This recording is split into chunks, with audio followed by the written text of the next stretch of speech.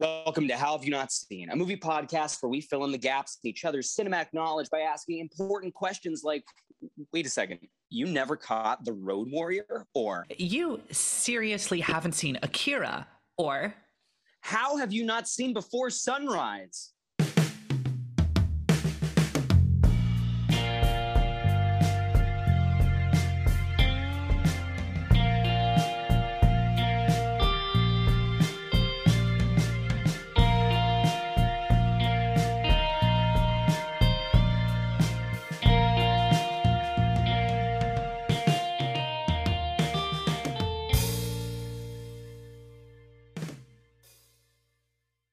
Hello, everyone, and welcome back to How Have You Not Seen. I am your co-host, Carson Betts. And I'm your other co-host, Caroline Thompson. This is a movie podcast where every week one of us brings one of our favorite movies that the other one hasn't seen. We talk about it. And we go and watch the movie. And then we talk about it some more. It's going to be such a lovely little time. Such a nice time this week. I'm so excited for the time we're going to have. Especially after the last 2 weeks of stressful vehicular vroom vroom movies. I think this is going to be a nice break. I will say we've been doing a pretty good job so far this season of really doing things in series. We went back to school. Well, I should say first we went back to London, and then we went back to school, and then we went vroom vroom shoot shoot bang bang, and now we're starting a sort of a bit of an odder series, which is that we're not doing any movies in a row, but we are doing a trilogy of movies. And the plan, which let me tell you, I've pitched this like a year ago. This has been one of my greatest hopes to do on this podcast because these are three of my favorite movies of all time. We're going to be doing every movie in the Before trilogy, but in keeping with the way that these movies were all shot 9 years apart, we're going to be discussing them 9 years apart now. We're going to be discussing one a season for the next. We're doing this podcast. I'm locking it in. We're doing it for at least 27 years. We're going to be doing one of these movies every season for the next, but this season and the next two after. So we're going to give Caroline a little bit of time between them to kind of let them sit, let the characters go away and then to come age back. a bit. Yes, like a fine wine. And these movies do really age like fine wine. So let's get right down to it. Caroline, how have you not seen Before Sunrise? Yeah, so Before Sunrise, so to be totally honest, I was not really familiar with the trilogy that it even existed until the most recent one, which is Before Midnight. Is that correct? Correct, yeah. Okay, cool. So it's one of those things where, and what was that? Was that 2017? It's 2014, I believe. 2014. Really? Okay. Yeah, they're coming up on the, every so often you hear word of like, oh, are they going to do another one? But probably not. Well, I don't even know what they would do. Midnight's the end of today. Anyway. Yeah. So it's one of those things where it was like when that one came out, I was like, oh, what's that? Like Ethan Hawke, Richard Linklater, like that sounds cool. And then I was like, wait a second, like I thought that this was like a slow, dreamy, like romantic dramedy. It's a trilogy. Like, how does that work? Like, and so it was one of those things where, it's like whenever you have to start a new series, it's one of those things where it's like, well, I want to watch the second one, but in order to watch the second one, then I have to watch the first one. But then like, if I watch the first and the second one, then I have to watch the third one. And that's a really big commitment. Yeah. So like, I'll get around to them definitely. And I've just never pulled the trigger. Cause I don't really think, I'm sure they are on some streaming service, but it's never been like a Netflix banner title, it's never been one where you boot up Netflix and it's got elevator music going and it's like number one today is Before Sunrise. So these movies pop on and off of streaming services like nobody's business. It is very annoying, actually, because I'll tell you what, I watched these movies for the first time in 2019, and then through the hell year, the ongoing hell year, I they really became, they're big time comfort movies for me. Like any of them, like just rewatching them in order, and doing that, like rewatching them is ridiculous hard, because sometimes they're on HBO and sometimes they're on Amazon, and sometimes certain ones are and other ones aren't. It's really annoying. But you already kind of started to talk about it a little bit, Caroline. But what else do you know about Before Sunrise? Honestly, like that's pretty much it. I mean, I now know that they were all shot 9 years apart, which would lead me to believe that that this one would have been shot, okay, or at least would have been released. I'm doing some math. Hold, please. So what, like 97? Is that proper math? Correct. Okay, cool. Hooray. So yeah, I mean, I know that it's Ethan Hawke, and like his co-lead, I'm not sure who the actor is, but like whoever plays the lady co-lead, she's also in all three of them, right? Like it is about the two of them through all three. Yeah, right. Okay. Yeah. I mean, let me just real quick cut in here, Caroline, and say this is really fun. This is we talk about this a lot, but like we record these episodes wildly out of order because of the format of the show. I'm going to we're going to talk about Ethan Hawke's co-lead at some, not length, but we're going to talk about her in an episode that comes out before this one, which is hilarious. Oh, okay, cool. Yeah. All right, a mystery for you, but not for the audience. Yeah, it'll be one of those things where, okay, interesting. Now I don't even want to look it up because I want to actually wait until I sit down and watch the movie to see who it is. It's not Linda Cardellini, is it? It's not Linda Cardellini. No, okay. that'd be a weird. That'd be interesting. You know what? I'd watch it. I would watch it for that. She's probably a little too young. Yeah. I think she would have been. I mean, Ethan Hawke was young in '97, but she probably would have still been like a teenager in '97. I think. Yeah, she would have been right hot off of. Well, she would have been in her 20s. She would have been hot. Actually, no, I think she'd be the correct age.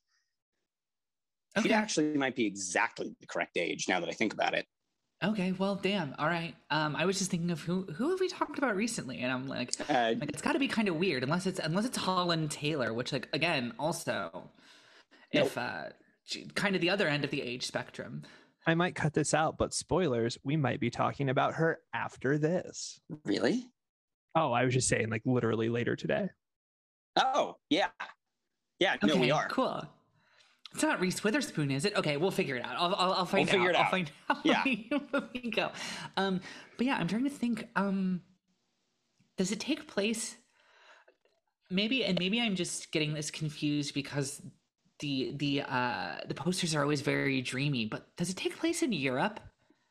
Yes. Is it in Italy? Spain? No. Where? You're close. Okay. Portugal. I don't know. No. Austria. You never would have guessed it. I'm sorry. Oh, no, I never would have guessed Austria. No. Yeah. But yeah, so I mean, I think that's really it. I mean, I assume Richard Linklater wrote it. I could be wrong about that because he doesn't always write his movies, but I'm assuming he's helming all three. Yeah, we'll talk about this a lot more in the back half, I'm sure. But he co-wrote it with Kim Krazan, who's, I mean, her contributions to this movie are huge and must needs be recognized. She teaches writing at UCLA right now. I'm actually just looking at her Wikipedia. But it is a movie, I'll just say, this movie was based off an experience that Richard Linklater had, and then he wrote about it, and then he specifically, and I think it's part of the magic of the movie, is that he sought out a very skilled female screenwriter to come on and essentially help him rewrite, we'll just say, Ethan Hawke's co-lead, because it was the first draft of this movie was just like, oh yeah, this is very much from the perspective of Ethan Hawke, and you know, not the other way around. Well, yeah, we'll talk about that a ton in the back half, I'm sure. Cool. In that case, I'm going to go ahead and say that I'm pretty tapped out. I don't think I know anything else, really. All right, fantastic. All right, so in that case, we're going to move on without any further ado to our little game of the week, and we're going to be doing it's kind of an odd spin. And we've it's a great segue into this that we've been having, honestly. But we're going to be doing a little spin on a game that we like to play, which is Recast It, which usually in a movie we'll just take about the top 5 or so build actors in a movie, and then we'll try and recast them before seeing the movie. And then when we come back, we have a little discussion about like, did that work? Does that not? My spin on the game this week, Caroline, is because there are only 2 actors, I would like you to just think of 3 male actors, 3 female actors. And then when we come back, we're just going to see which pair can we make would be the best in this movie. Oh my gosh. Okay. So, because I will say there is a history of people doing, like, taking this movie in the trilogy specifically and doing like staged versions of it or readings of it. So it's not crazy out of nowhere to kind of recast it a little bit. Okay. So let's think. So, all right. First one's coming out in 97, and then they make 2 more over the next 18 years. And I mean, Ethan Hawke wasn't as prolific in the late 2000s and 2010s as he was in the 90s. So I'm not necessarily trying to think of somebody like people who were stars like that early and like continued. Like Ethan Hawke's still making movies, obviously, but like he comes and goes. So I'm just trying to think who would have been. And Ethan Hawke's weird. Ethan Hawke's got a weird energy to him. He's a real weirdo, yeah. Like he's handsome, but he's kind of like he's a little off kilter, and he's like got like a little bit of like a sadness to him, but it's not like edgelord sadness. So like it's I'm trying to think. Okay, so I've got my first 2, which are for the gentleman role. Love it. I'm gonna go ahead and say I'm thinking of people who was a big star in the 90s who could have been the lead in a romantic movie, and of course, one of the first things that comes to my mind is Leonardo DiCaprio. Okay. So there's 1. 2, both because of the Leonardo DiCaprio of it all, but also like unconventional leading men who make sense as leading men, but kind of are a little like off kilter. I'm gonna go ahead and for number 2, I'm gonna say Peter Parker himself, Tobey Maguire. Oh, weird. Oh, yeah. Weird. I don't know. I love it. I love it. Get Tugboat in there. I love it. Yeah, Tugboat. Here comes the Tugboat. A reference to my favorite Onion article. Go look it up. Ooh, I just got another very chaotic choice. And I think okay, I'm gonna lock this one in. Because I think between the 3 of them, it will give me a nice even spread. Gonna go ahead and say Keanu Reeves. Oh no. Okay. Oh no. Oh no. No, go on. No, it's a great answer and I love it. Go on, please. Give me some ladies. Okay. Pivoting to the ladies. Let me think here. Okay. Late 90s. And this one's even harder because I literally don't know. Like I don't even know an archetype for the ladies. Yeah. So I'm just like, I don't know, like where the hell do I go?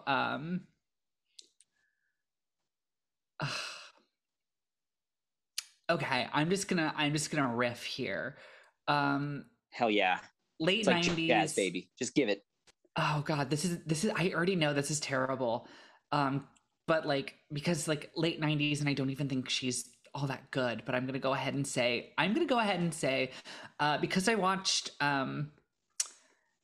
I've been watching a lot of like 90s, early 2000s horror recently, I'm gonna go ahead and say Sarah Michelle Gellar. Oh, just 1997. Okay. Baby. Yeah, that would be the time. Let me think. It's kind of beautiful how hard you're thinking about this. I know. It's just, yeah.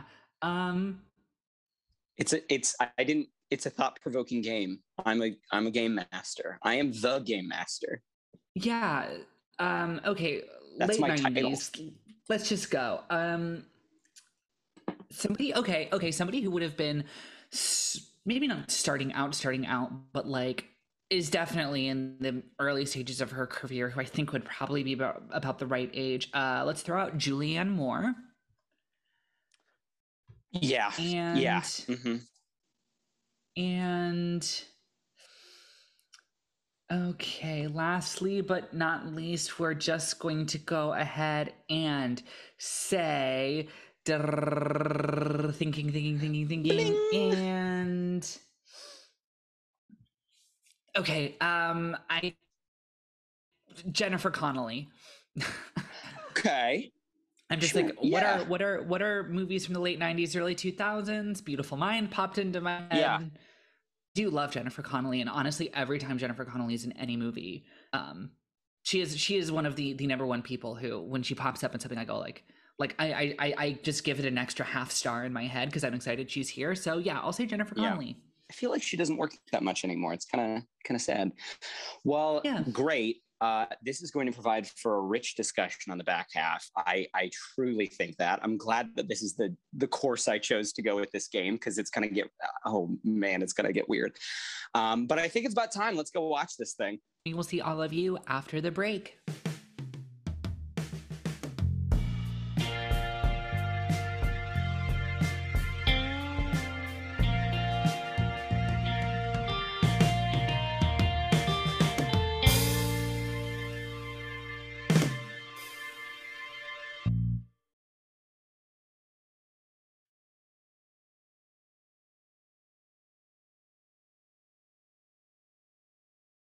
And we're back. We are back. Caroline, back in the US from Austria. Back in the US. We've made it back. We're pining for what once was, which was last night when I was sitting on my couch watching this film. Counting down the days. Let me just say, I saw your Letterboxd review and it made me giggle. And also I was very pleased that it was a 5-star review. It made me very excited. Yes. So for those of you listening at home who probably don't follow me on Twitter, my review is, after all these years, I finally believe people can be straight. In all seriousness, it is such a beautiful little movie. And I say that as a joke, but like also at the same time, it's like I do just really buy their chemistry in this, and I really buy what they're going for in this. Like I just really buy their relationship. It's beautiful. Like, are they actually in love in real life? Like, no. Are they married? No. It's one of the craziest, like, I mean, because not always, but the idea, look, we say it all the time. We're from fucking theater. The idea of a showmance is like very common. Just, if you're doing your job, you're kind of, well, and I mean, even in Hollywood, I mean, it happens all the time. I mean, fucking Chalamet and Zendaya are dating. Chalamet and Zendaya, Tom Holland. Tom Holland and Zendaya. The other guy who Zendaya is dating in movies. The other, cute, puckish boy that Zendaya is with on screen. But yeah, it's all the time. But no, I mean, as far as I can tell, they never. I will say, when we do Sunset, I will have, because I got the Criterion. These two know this. The audience does it. I finally broke down and I just bought the Criterion Collection trilogy of this because I've wanted to do it for like 2 years, and I was like, fuck it. It's like $30 off on Amazon right now. Now's the time. So I have not yet gotten to all the like special features and shit on that. I'm going to do that. I'm going to luxuriate and all that shit before we get to Sunset. So I don't know, maybe I'll discover there's like a whatever, but to the best of my knowledge, no, by the time they were shooting Sunset, I think they were both married, I think. Okay.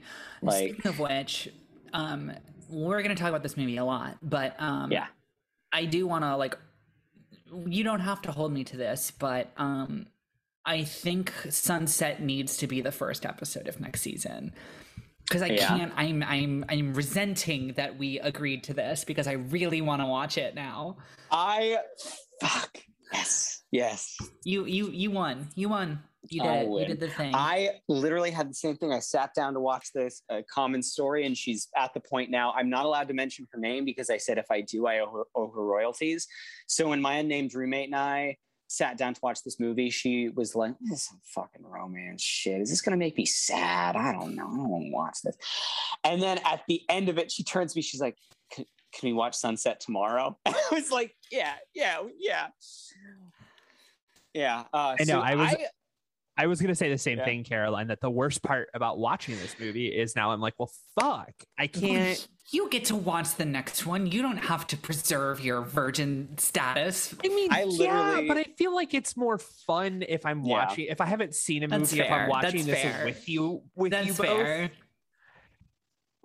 And just to like really drag it out a little bit more, the next one is my favorite of the trilogy. It's maybe my favorite movie.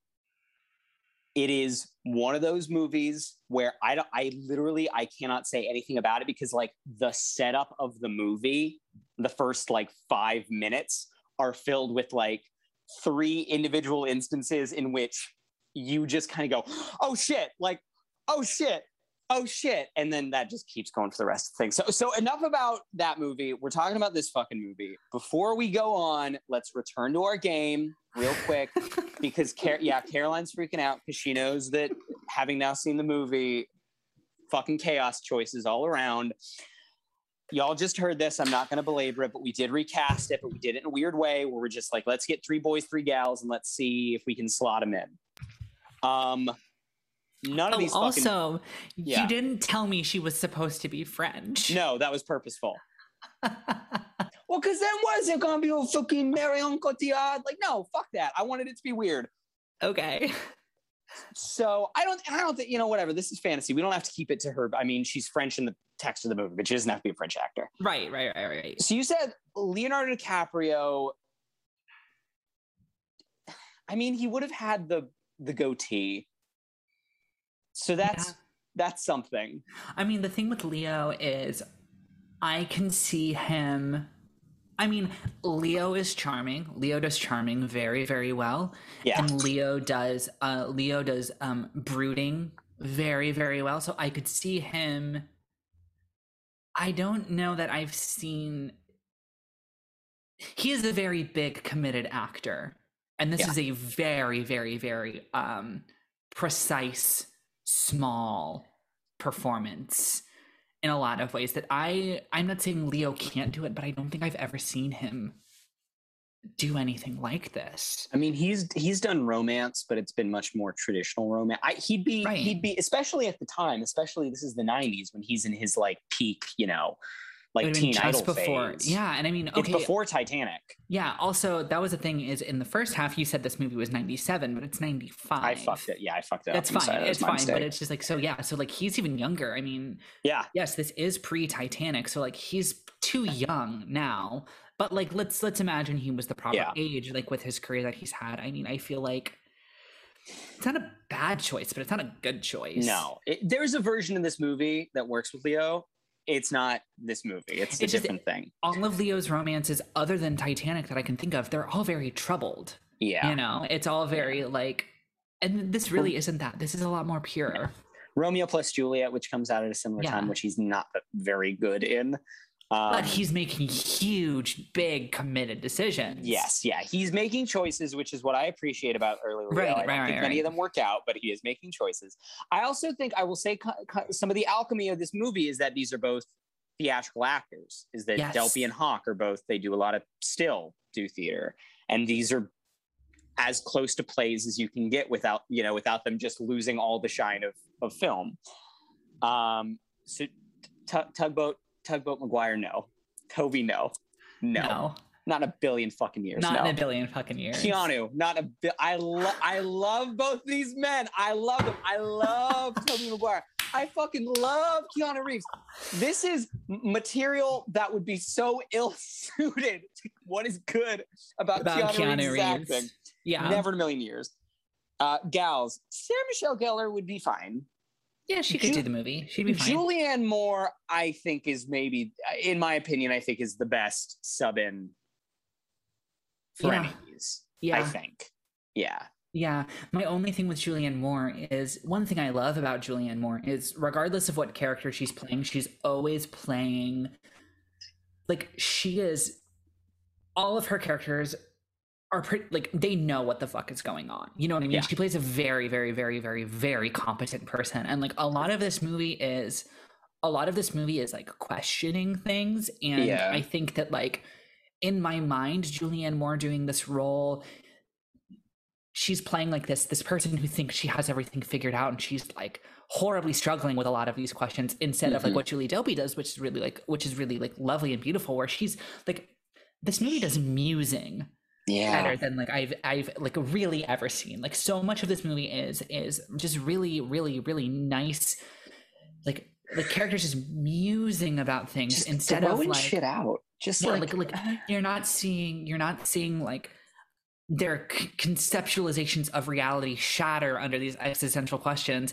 and they're also not like doing it to flex their muscles to be like, look at how smart I am. They're just kind of like, I don't know, what do you think happens after you die? I don't know, like, let's you know, I don't know. I think musing so well. Yeah, I think maybe my thinking of Julie, and it's almost a kind of paradoxical thing, because by the time you get to the third movie, these two characters are so much, like, the actors have such a strong hold on them that it's like stupid to even consider recasting them in any sort of way. Right. But I do think I'm kind of thinking of the Julianne Moore of today doing Before Midnight rather than I am, you know, her doing Celine in her 20s. But yeah, Chaos choices, almost all of them, boys especially. Who was my third one? Jennifer Connelly, who'd be fine.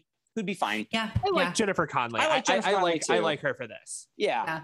Jennifer Connelly of this group, I think Jennifer Connelly is maybe the closest to the mark, and I think that she does like very small, like close to the chest, intimate acting very, very well. Yeah.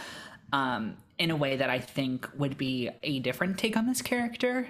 Because like one of the things I love about Julie Delpy in this movie is she is so pure. Like, she is so genuine, and she's so like, it doesn't feel like there is like a shred of like self-consciousness in this character.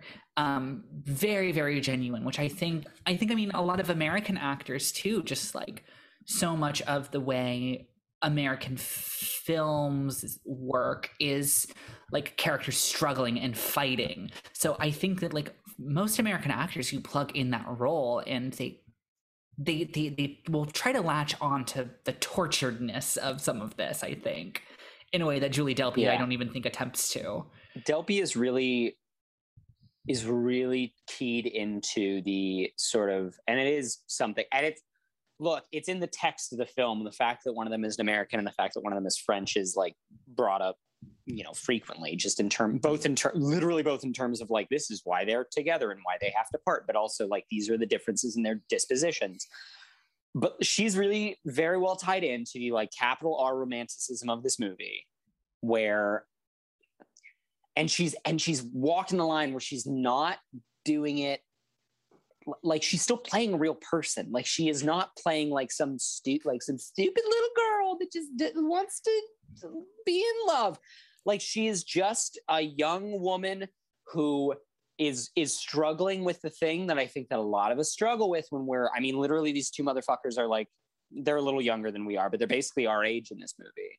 And it's a thing that I go through a lot. It's one of the reasons I love these movies, especially right now, is that like, I'm at the age where she says it, the value of to love and to be loved. I think that is, you know, that's the greatest thing that we can strive for. But also, we're not really adolescents anymore. We understand what the fuck that actually means. We get that there's a really a bevy of possible downsides that come with that.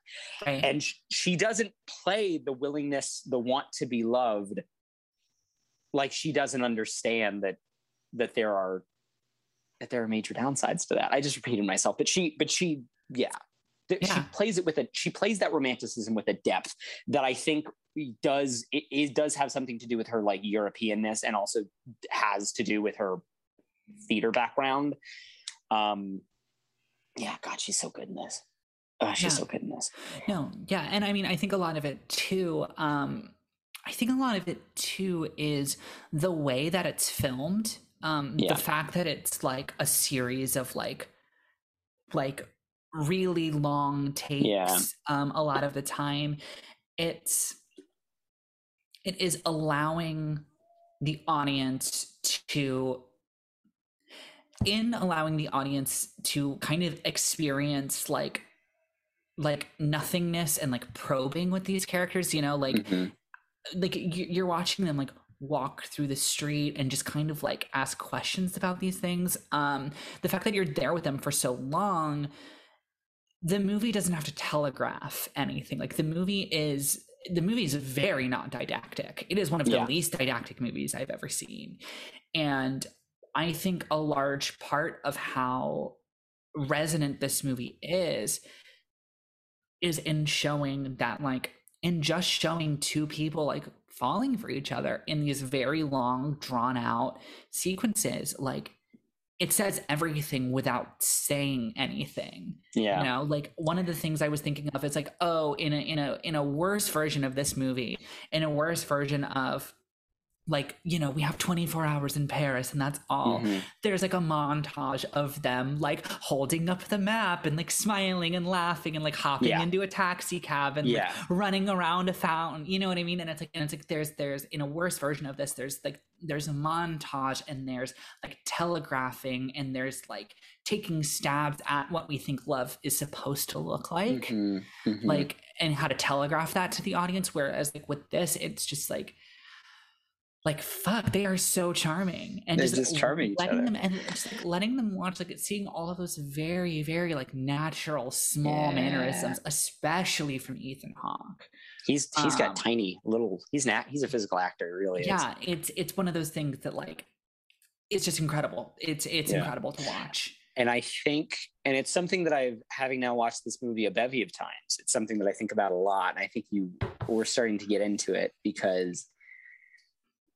I don't think we talked about this in the first half, and I don't know if you know this, but the inception point, and stop me if we did talk about this first half, but the inception point of writing this movie was that Linklater had an experience like this in Montreal. And it's interesting to me, like I have thought a lot about like, okay, if you're doing this movie that's supposed to be this very honest retelling, I did mention this in the first half, but if you're doing this movie that is supposed to be this sort of honest retelling of your own experience, and you're trying to capture it's this movie is almost natural, like it's so realistic as to almost be naturalistic, like capital N naturalistic. Why not put it in Montreal? Is it not cheaper to shoot Montreal than it would be in fucking Austria? Like, and part of my thought, not that Montreal is not a gorgeous city, but part of the thinking there, to me, and I think part of the very like conscious choice of it, and it's also a conscious choice in the next two movies, is that it is a externalization of what these two characters are kind of dealing with. This sort of this sort of tension that they're having between the expectation and the reality. Whereas and they're constant. One of the things they're talking about is the thing that you're saying, Caroline, is like what is this? Some fantasy love nonsense. Like, well, I don't want to, you're going to go home to your friends and talk to them about how you fucking met some French girl and and it was all very romantic and very like sweet. And they are being very realistic about their situation, but it's fucking undeniable that they're walking through this like beautiful old world European city, that they are like literally in this liminal space to which neither of them belong. And it makes the reality, like it takes the thing that is fantasy and externalizes it and puts it into the realities in a way that matches the performance, Yeah. And and there's and this is, God, it's going to be like a year, but when we get to Before Midnight, there is a thing in Before Midnight that is like, I think justifies my take on that. But yeah, God. And the fucking city's so beautiful, and the way it's shot so beautifully, and the fucking, the gondolas and the fucking, okay, let's just key in on a little thing, because I think one of the brilliant things about this movie, and it is one of those, like, it was written by a man and a woman, and you can look at each scene and kind of pick it apart in really different ways. So it's a question for you. What do you think about the little disagreement they have about the guy who gives them the poem? Oh, the yeah, milkshake poem. Yeah. First of all, I love the milkshake poem. It's a good poem. The milkshake poem is a very good little poem. Yeah. I mean, I liked it a lot. I think it's I personally, me watching it, I think of it less as a as like a one side coming from a man and one side coming from a woman, and more I read it much more as an American versus a European. Sure. Because I mean, in America we're taught to be a lot less distrustful of strangers and money making schemes and all that stuff. And that's the thing is when we think about folks on the street doing anything for money, we are conditioned to believe it's somehow a scam. You know what I mean? And it's I don't know, because I mean it was one of those things where he said, "I'll write the poem," and I was like, "Okay, great!" He's gonna write them a poem, and then it was a really good poem. And the way he delivered it, I was like, oh, this is brand new. He just wrote it. This is actually very meaningful to him. He's really did it. And then 20 seconds later, when Ethan Hawke's just well, he probably wrote that already. I was like, I was kind of I had noticed that when he said that, in the back of my head, I too had that thought. I was kind of taking the movie and the character at face value, and I was very much with Julie Delpy of kind of this is great, it's so beautiful, I can't believe he did this. But as soon as Ethan Hawke said that, my mind was kind of yeah, he might have done that. You know what I mean? Yeah. That was in the back of my head. Yeah, I do. And I do think that one of the fun things about these, especially when you get through the trilogy, is you get to have the okay, am I a Jesse or am I a Celine? And I do think personally for me, it changes depending on which movie you're looking at. Right. I will say in this movie, about 15 minutes in, my roommate looks over at me and goes, "Fucking why is Ethan Hawke playing you in this movie?" And I was like, okay, excuse you. First off, excuse you. But that's the multiple times I watch this, every time he goes to do the poem, I just kind of cross my arms and I go, okay, yeah, let's give us your poem. Let's see. Totally. You just wrote us a poem right off the dome. Of course you did. Very sweet. Very nice. Glad you did it. Don't mind paying for it. But he just fucking had that written down, didn't he? Yeah. But God, yeah, Hawke's good in this. And I do relate to him very much in this movie, in that he's simultaneously very idealistic, but he's just too fucking grounded for his own good. He is kind of poisoned by America a little bit too much. Yeah, no, I totally agree. It's all a fucking scam. Let's just, it goes to the when they have the talk about, and he's doing the thing that a lot of men do, which is, and it's one of the kind of, I think, gendered interactions they have a lot, where she is constantly trying to feel him out for his intentions. There is kind of a okay, this boy is being a bit too nice to be true, and also there's just the on top of well, I got to make sure this motherfucker doesn't literally kill me. Yeah, and so she's always feeling that out, and Ethan Hawke is, I think, my interpretation of it, despite the fact that he is literally falling in love with this woman, also doing the I mean, I don't know, if we could fuck at the end of the night, that'd be pretty cool. That's always kind of in the back of his mind a little bit. And it doesn't make his feelings not legitimate or anything, but that is there. And it is those two conditioned responses that you kind of get. But yeah, and that's always a fun game to play, because I think that it happens a few times throughout the movie. You get the her being okay, mister, what the fuck's going on here? And he's like, no, it's fine. Oh, no. What's that? Oh yeah, Mr. Romantic fucking kissing me on the Ferris wheel. Yeah, no. Yeah, no. And I mean, I think too, it is a really good balance between the two characters, because it's hard to really say, at least for me, I really identify with one of them more than the other, because it's just there is this thing with I mean, Ethan Hawke, so much of what he's doing is so American, and it's when he's talking about his parents, and it's when he's talking about he has this edge of he always has this edge of kind of like ironic cynicism to everything. It's like, well, you know, I know that love is real, but like also like most of the time love is fake. Haha. Anyway, like I think I really like you. You know what I mean? Yeah. It's kind of like that very American thing. Yeah. And I think one of the things that really sells this movie to me specifically, but also I think probably to everybody, is there is no great conflict in the movie. You know what I mean? It's not like your traditional like film where it's like character A wants X and character B wants Y, and where their intentions cross is where our movie is. It's very much like, it is very like these two people are on the same team, and the conflict of the movie is that like everybody knows that like this is gonna end. Yeah. You know, and it is that thing too. It's like a very like nice microcosm of like human relationships, is like even though most of us when we get into a relationship we hope that like it's gonna be the one that lasts, like it is that thing of, but like in the back of your head you kind of always know that like you know what I mean, like you always know in the back of your head like this might not, like this probably statistically speaking will not work out. And it is that thing where they are so much on each other's team that it's so fun and nice to see them play off of each other. And like I had that experience several times in this movie I'd be like, oh my god, that was so lovely, this is so great, oh no, it's gonna end tomorrow morning. No, like, don't think about that, there's 45 minutes left in this movie, like we got 45 more minutes. And I think that like a big reason why that works so well is, as I mentioned before, like this movie does musing very, very well. And I feel like I really truly feel like at no point are these characters a mouthpiece for the writers.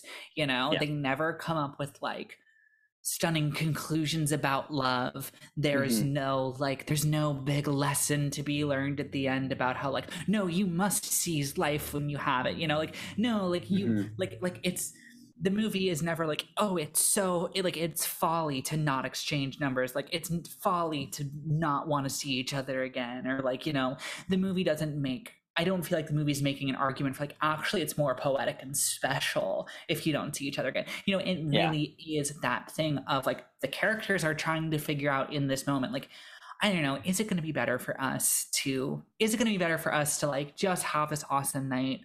But also if we don't have the chance, like if we don't get to make the decision of what goes next, like we're always going to wonder. And I think that's like what's so important about so much of this movie is it's not a mouthpiece movie. You know, it's never trying to I don't know, I don't feel like it has one larger point on its mind where these characters have to argue over it and come to a conclusion together, and either one of them's right and one of them's wrong or whatever. It's just so lovely. It's just so lovely.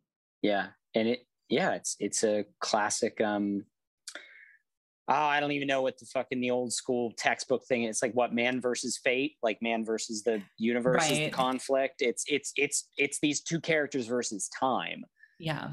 And I mean, you're utterly correct about that. And I think that part of the juice of it is that because they're in a liminal space and you can do things, the definition of a liminal space, part of it is that you can do things there that you would not normally do in the standard, world, is that they can kind of say things and do things that like you get the sense that under no other circumstances they would be saying or doing these things. It is like, because we know that this is going to end, it gives us the freedom to, kiss on the Ferris wheel and take the wine from the guy at the bar and all that stuff. Like, definitely, it is this. Because it is like you said, it's a microcosm of love. Generally, it's like because I'm in love, I'm in this almost the space of love. The Austria of the mind, if you will. Oh my God. It gives you permission to kind of act in a way that you really fucking usually wouldn't, like to, and people understand that. Like it is like I love, and it was one of the things that we're watching this movie the other night, and my roommate's kind of looking very skeptically at Ethan Hawke goes to the bar and he's like trying to get the wine, and she's like, he's not gonna get that wine. And I'm like, no, it's a much better decision that the guy lets them have the wine. than if it's like a conflict and it's a plot point and it's something they have to fix. Like, no, it is a reaffirmation of like, this guy sees in Ethan Hawke's eyes that he is being 100% honest. And on top of that, the man is dumb sick in love and is willing to do anything to please this woman that he's with. And so he's like, yeah, fucking. And I think that guy is very much me speaking, but I think that to me, it's a bit more thematically relevant if the guy's like, I'm never getting that money back. That's fine. Yeah. No big deal. I helped out a couple of kids like that. They're in love. That's what love is you get special treatment sometimes. And then just it's what gives them. And the movie is very, very good. I think it is. The other films do not quite capture the day cycle, I think, quite as well, which is something we can talk about later. But the fact that it is, you go from blistering noon to, darkness to, oh God, the shots of the early morning, like once the sun comes up and the sun actually does rises, are just, the coloring on them is just a little bit wrong and a little bit harsh. And in context what they mean. And it's so fucking heartbreaking. It is an absolute hangover of a series of images. But as I'm saying, it's the bright morning and these big expansive vistas then turn into, twilight and then darkness and then small clubs. And then, the camera pans in further and further and you get much smaller and smaller images. Mm-hmm. And it really gives you the sense of, oh shit, things are running out. It's a pressure cooker. Things are getting more intense between them emotionally, but it's also, there's less space for it. And it's fucking, and then when it expands at the end again and they have to leave each other, it's fucking heartbreaking. It is it's juicy. It's juicy. Yeah, no, I mean, you're right. I mean, it so just like perfectly captures that, like, we're going to stay up until 4 a.m. talking, mm-hmm. That we've all had in a relationship in a way that, like, I don't know, like, I feel like, and, most movies about love are not about, like, what happens in the first 24 hours of meeting somebody. So, like, it's mm-hmm. fine, but, like, it fixates on how just, like, intoxicating that feeling is. Mm-hmm. In a way that, like, most movies, that would be minute 7. You know what I mean? Or the two characters meet at minute 15, and then minutes 15 through 30 is like a very quick series of events of little cute anecdotes that happen here and there. And I don't know, this movie, like, in such a wonderful way fixates on, but isn't really the best feeling in the world, like those first couple weeks where you're staying up until 4 a.m. like every single night when you have to wake up at 6:30 to get to work, and it's just like, you're kind of like, yes it is. And aren't those feelings mediated and maybe made even a little bit better? It's a little bit of that salty with the sweet of like, oh fuck, this is gonna end one day. It's all gonna go away, and I know it's going to, and there's nothing we can do to stop it. Yeah, it's the same. I love this movie for the same reason that, like, I mean, maybe my other favorite romance is Eternal Sunshine, and it works in the exact same juice of, like, this is going to go wrong eventually, right? I think so. Well, there's a lot of stuff that I like about Eternal Sunshine that has nothing to do with this movie. That's a much more, absurdist and postmodern movie than this one is. But I mean, fundamentally, to me, it's this movie taps into the same thing that the last scene of Eternal Sunshine does, where it's like, you're doing this because it is the best thing to do, despite the fact that you fucking know it's all going to go wrong. That eventually it's going to end and something's going to happen and it's going to be, but, like, the feeling right now is so powerful and so intoxicating and so true. I'm not trying to say that love is some dumb whatever bullshit. Like, it is the truest thing you can feel, I think. And because of that, you are willing to do a thing despite the fact that you know it's going to end. Right. And it's that last scene of Eternal Sunshine where they're literally hearing themselves talking about why they want to break up, and they're still like, oh, we should get a coffee. Like, yeah. Yeah. Oh, God, that movie breaks my fucking heart. Also fucking devastating. So movie. good. Yeah. But yeah, I don't know. Like, I mean, this movie is very, very good. I think, I think I already hit on this, but just, like, the fact that the movie really truly, like, the fact that the movie doesn't have anything like textually, like in terms of like, and this is the greater point, by making no definitive statements about like love and romance, it says everything about it in a way that I find so eloquent, because it's just it's not claiming anything major other than like, God, doesn't it kind of feel like, doesn't it feel amazing, and like doesn't just like kind of anything feel possible, and like, we don't know, like let's just watch two like really charming people fall for each other. It is an amazing like balancing act to me of like these characters questioning everything, and these characters like, you know, waxing poetic about love, you know, a little bit, and like it never feels like, you know, look to the camera like, and here's the message, you know. It really is that thing of just like, just the ebb and flow of their conversation, and how, you know, and how natural and everything it is. Like, I don't know, it is, by not saying anything concretely, like it says everything. It is one of the most convincing, one of the most affecting like romances I've ever seen in a movie. Hell yeah. It's just so fucking good. It's so good. This is when you started this off by saying like, we're going to talk about this movie forever, I'm like, no, we're fucking not. This movie's just perfect. We're just going to be like, this is perfect. It's the end of the Spider-Verse problem where we're just like, I don't know. It's good. Right. It's perfect. What do you want? It's great. Like, yeah, I will say, and this is my one last, before we kind of wrap up, this is my one last tease for the rest of this very weird and conventional series of these movies we're doing, which is that, in my opinion, I have a very definite, like, this is what I think these movies in aggregate say. And I will say you are correct in that I think they say those things. They say that thing very definitively by saying a lot of things and letting you know, not being didactic and letting you draw your conclusion out of it, because it's, to me, the thing that it says is something that is just very, it is a theme only in that it is something that I think we all know inside of us. Right. Well, and it's, you know, I'm very interested to see the next couple, because it is a very like, you know, obviously this is made as a trilogy, and obviously this movie is very much about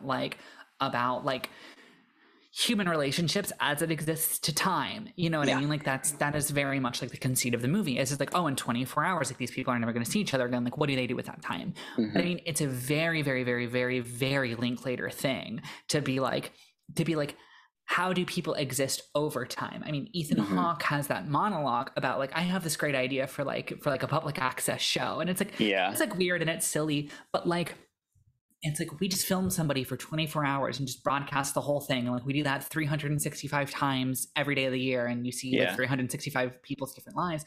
And like, that is such a Linklater thing. Like it is, that's what, if you've ever seen Slacker, like I think that's his first feature. Like that is the whole thing. Is it's just like for 5 minutes, we're gonna be with these people, and then the person's gonna leave and go to like their next like, you know, engagement. Like they're gonna go to a coffee shop and meet up with somebody, and then like that person's gonna go, and it's just there's no central through line. It's just like the portrait of a community through like how people talk to and engage with each other.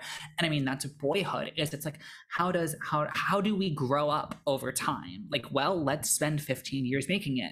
And like with this one too, it's like that thing of, okay, here's like a very small, like, how do we deal with like love and time? But then he makes 2 more movies about those same people years later, and it's like he's doing all of these experiments with time. Such a good artistic statement. And like, and just like, and also like the like the human emotions and the human like truth that comes out of time. And so I'm very excited to see how sort of the thesis of these movies change over the course of 3 films, because I can only imagine as well, like, I mean, I can only imagine that, like, you know, Linklater making this movie when he's in his 20s, and then coming back when he's in his 30s, and then coming back when he's in his 40s.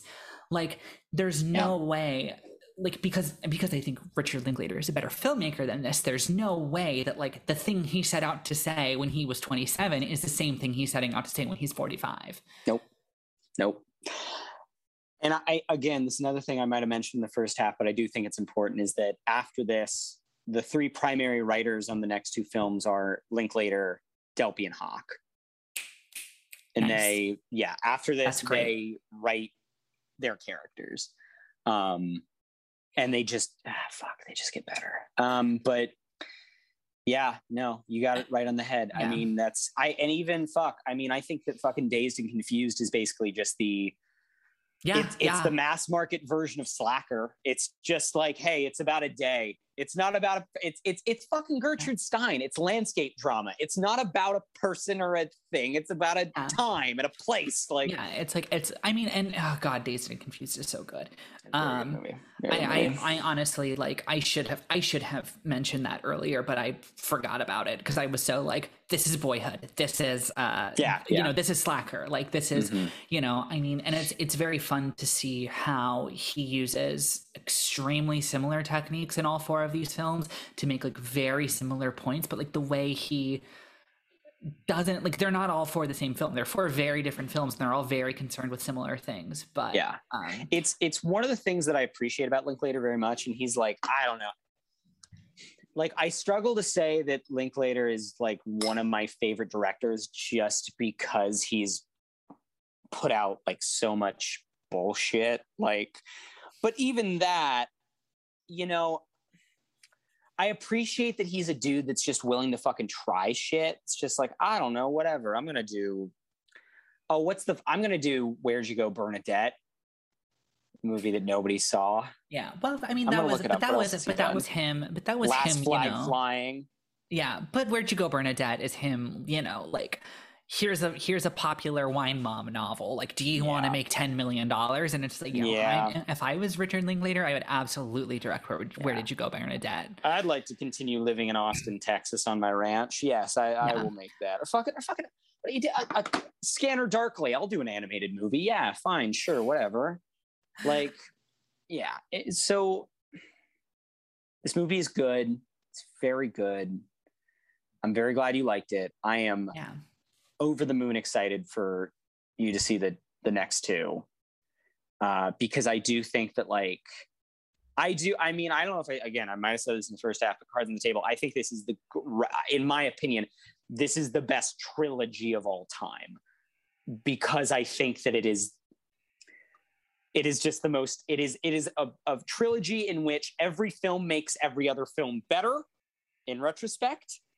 And there is no dip in quality in any of them. Like, there's no Return of the Jedi, which is good and I do like. There's no Return of the Jedi. There's no X3. There's no, whatever the fuck. Right.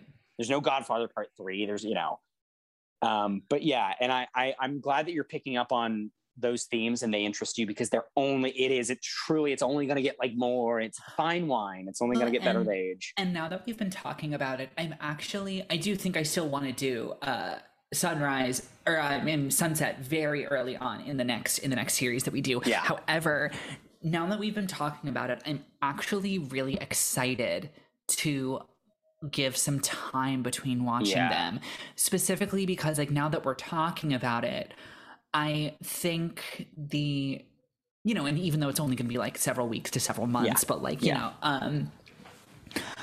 I think that were I to kind of like binge all three in a row, I'm going to try to be looking for like purposeful thematic, like this started in the beginning, like what is he doing like overall? And like, I'm actually really excited for the fact that,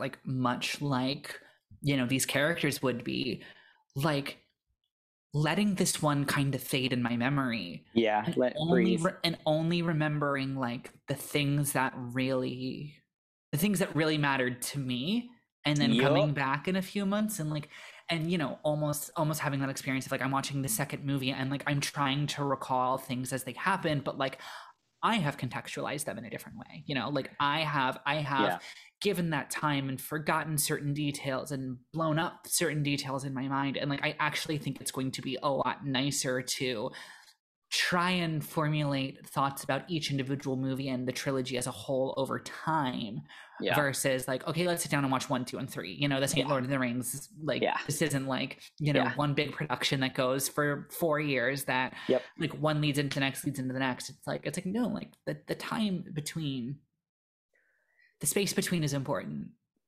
When I first watched him, I made myself wait even a few weeks between them, and I was very glad that I did. And again now, and I think that there is the fun of then, you know, doing the puzzle thing with movies where you then go back and you go like, oh, holy shit, there's things that connect. And like my fucking fourth time watching this movie 2 days ago, there's a thing that Julie Delpy says that I was like, oh wait, that's actually incredibly important in the next movie. And I never noticed it until now, you know, like there is also that aspect. And again, and is a thing that's important in the next movie that was not, because it was not a planned trilogy, that was just there. And they looked at the script and said, let's mine that. That's interesting. Let's take that.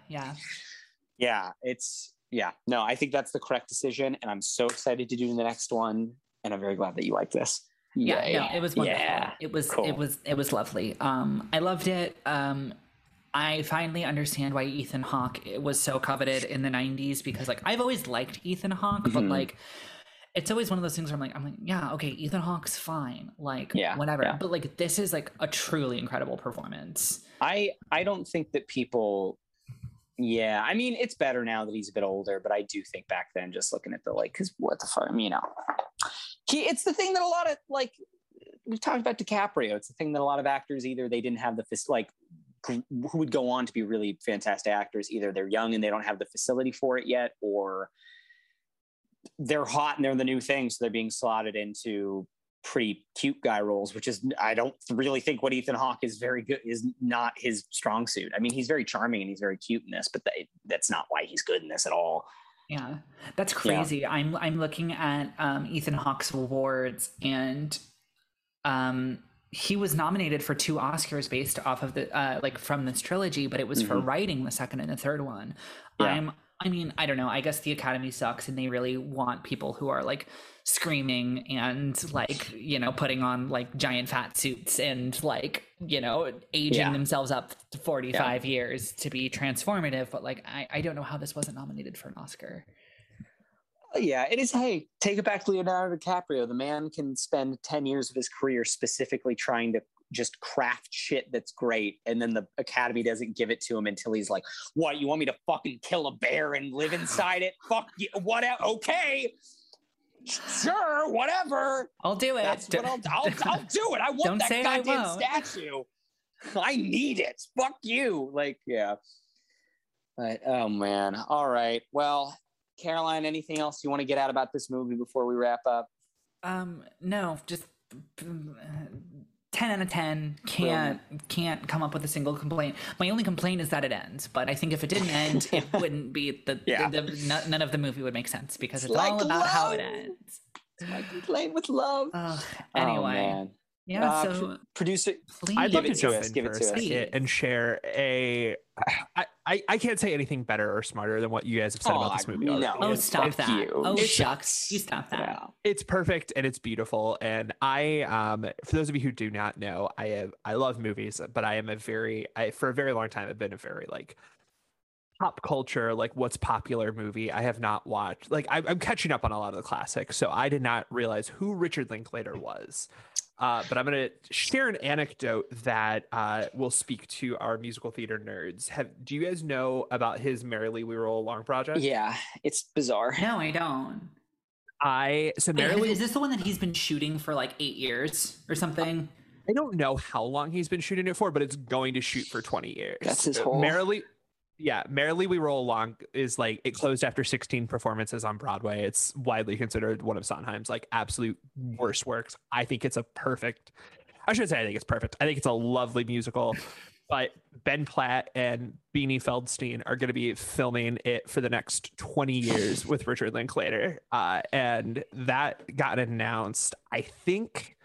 This article is from 2019, so it will be out in 2039, 2038, 2039. What a cool dude.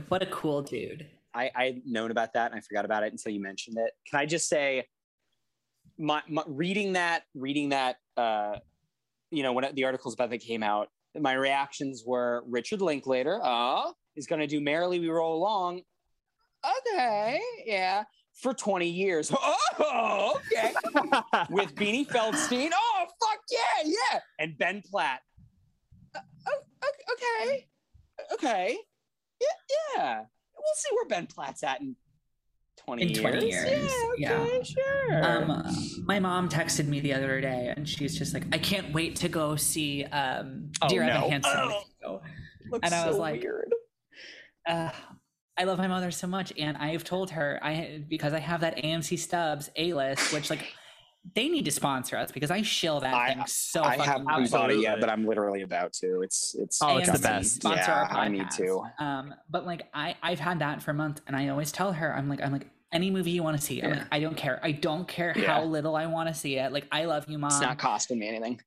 Yeah, like you don't like she doesn't want to go to the movies often. She's not a huge movie person, but I'm just like anything you want to see, just text me and we'll go. And she texted me yesterday and was like, I can't wait to go see Dear Evan Hansen with you, but it doesn't come out for over a month. And I'm like, just let me know when it's out. Like, we'll go. So I will be going to see Dear Evan Hansen very soon. Meanwhile, that comes out in like 2 weeks. Very soon.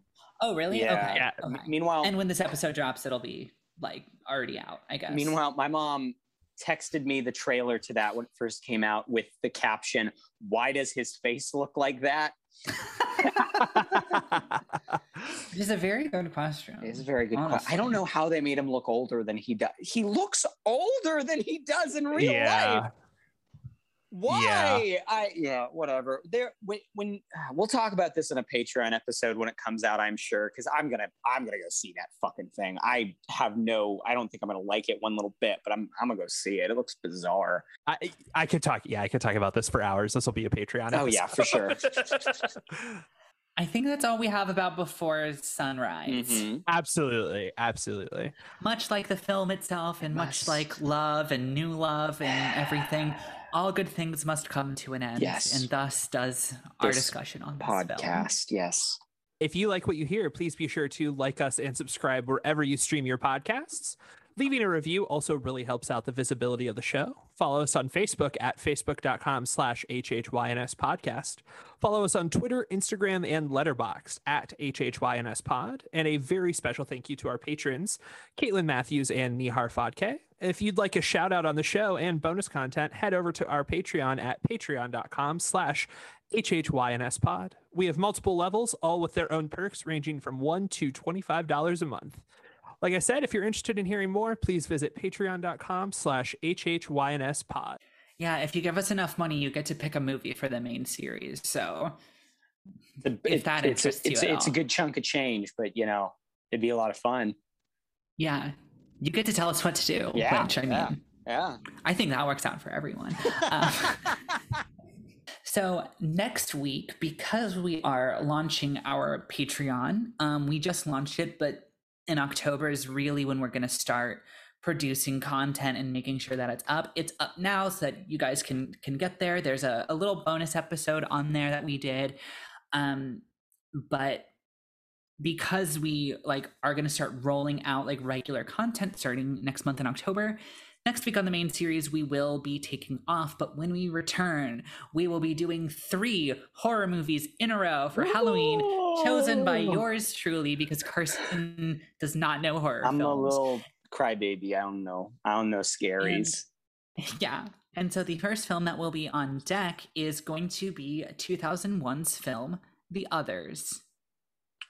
Ooh, I don't know. I literally know shit about that. I don't know anything about that movie. Yeah, well, I'm excited because it is one of my favorite movies. Hell yeah. Great little horror film. So with that said, I think that's everything we got on this episode. So we will see you guys in 2 weeks, and hopefully we'll see you next week on Patreon. Bye.